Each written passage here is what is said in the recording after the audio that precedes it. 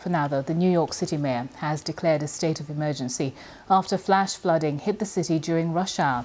Officials have warned 8 inches of rain could fall on the city by the end of the day. Streets and subway stations have been flooded across the city. Mayor Eric Adams urged residents to avoid all non-essential travel. If you are home, stay home. If you are at work or school, shelter in place for now. Some of our subways are flooded, and it's extremely difficult to move around the city. Many of our area airports are experiencing delays. So that's the warning there from the mayor. And joining me live now is Ayan Chowdhury, a New Yorker who got caught up in this deluge while trying to get to an appointment.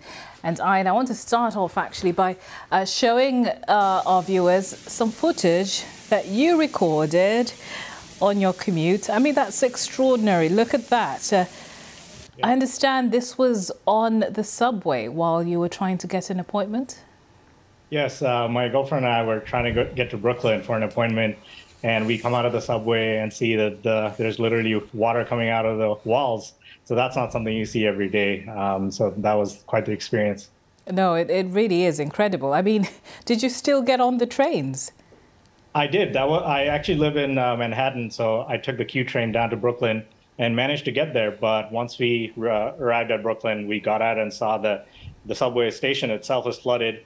But surprisingly, the train still came.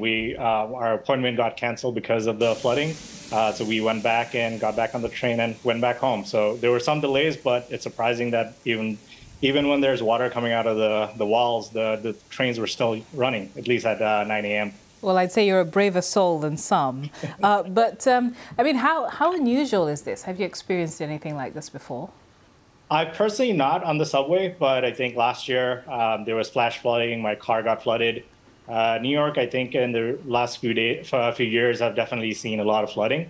But for me, this was a first-time experience. And how are you sort of coping with the disruptions that this is causing? Because looking at the footage of some of the flooding, it looks like it's causing quite a bit of chaos. Yeah, honestly, I was caught off guard because in the morning, I just saw the prediction of rain. I didn't really think too much of it.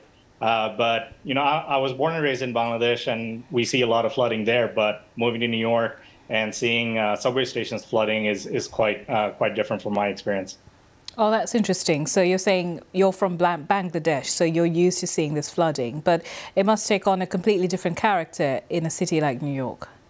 Yeah, absolutely. When you think on a Friday you're going to get some work done, it's going to be a normal day with some rain, but then all of a sudden you see water everywhere. Even outside the subway station, the roads were definitely flooded.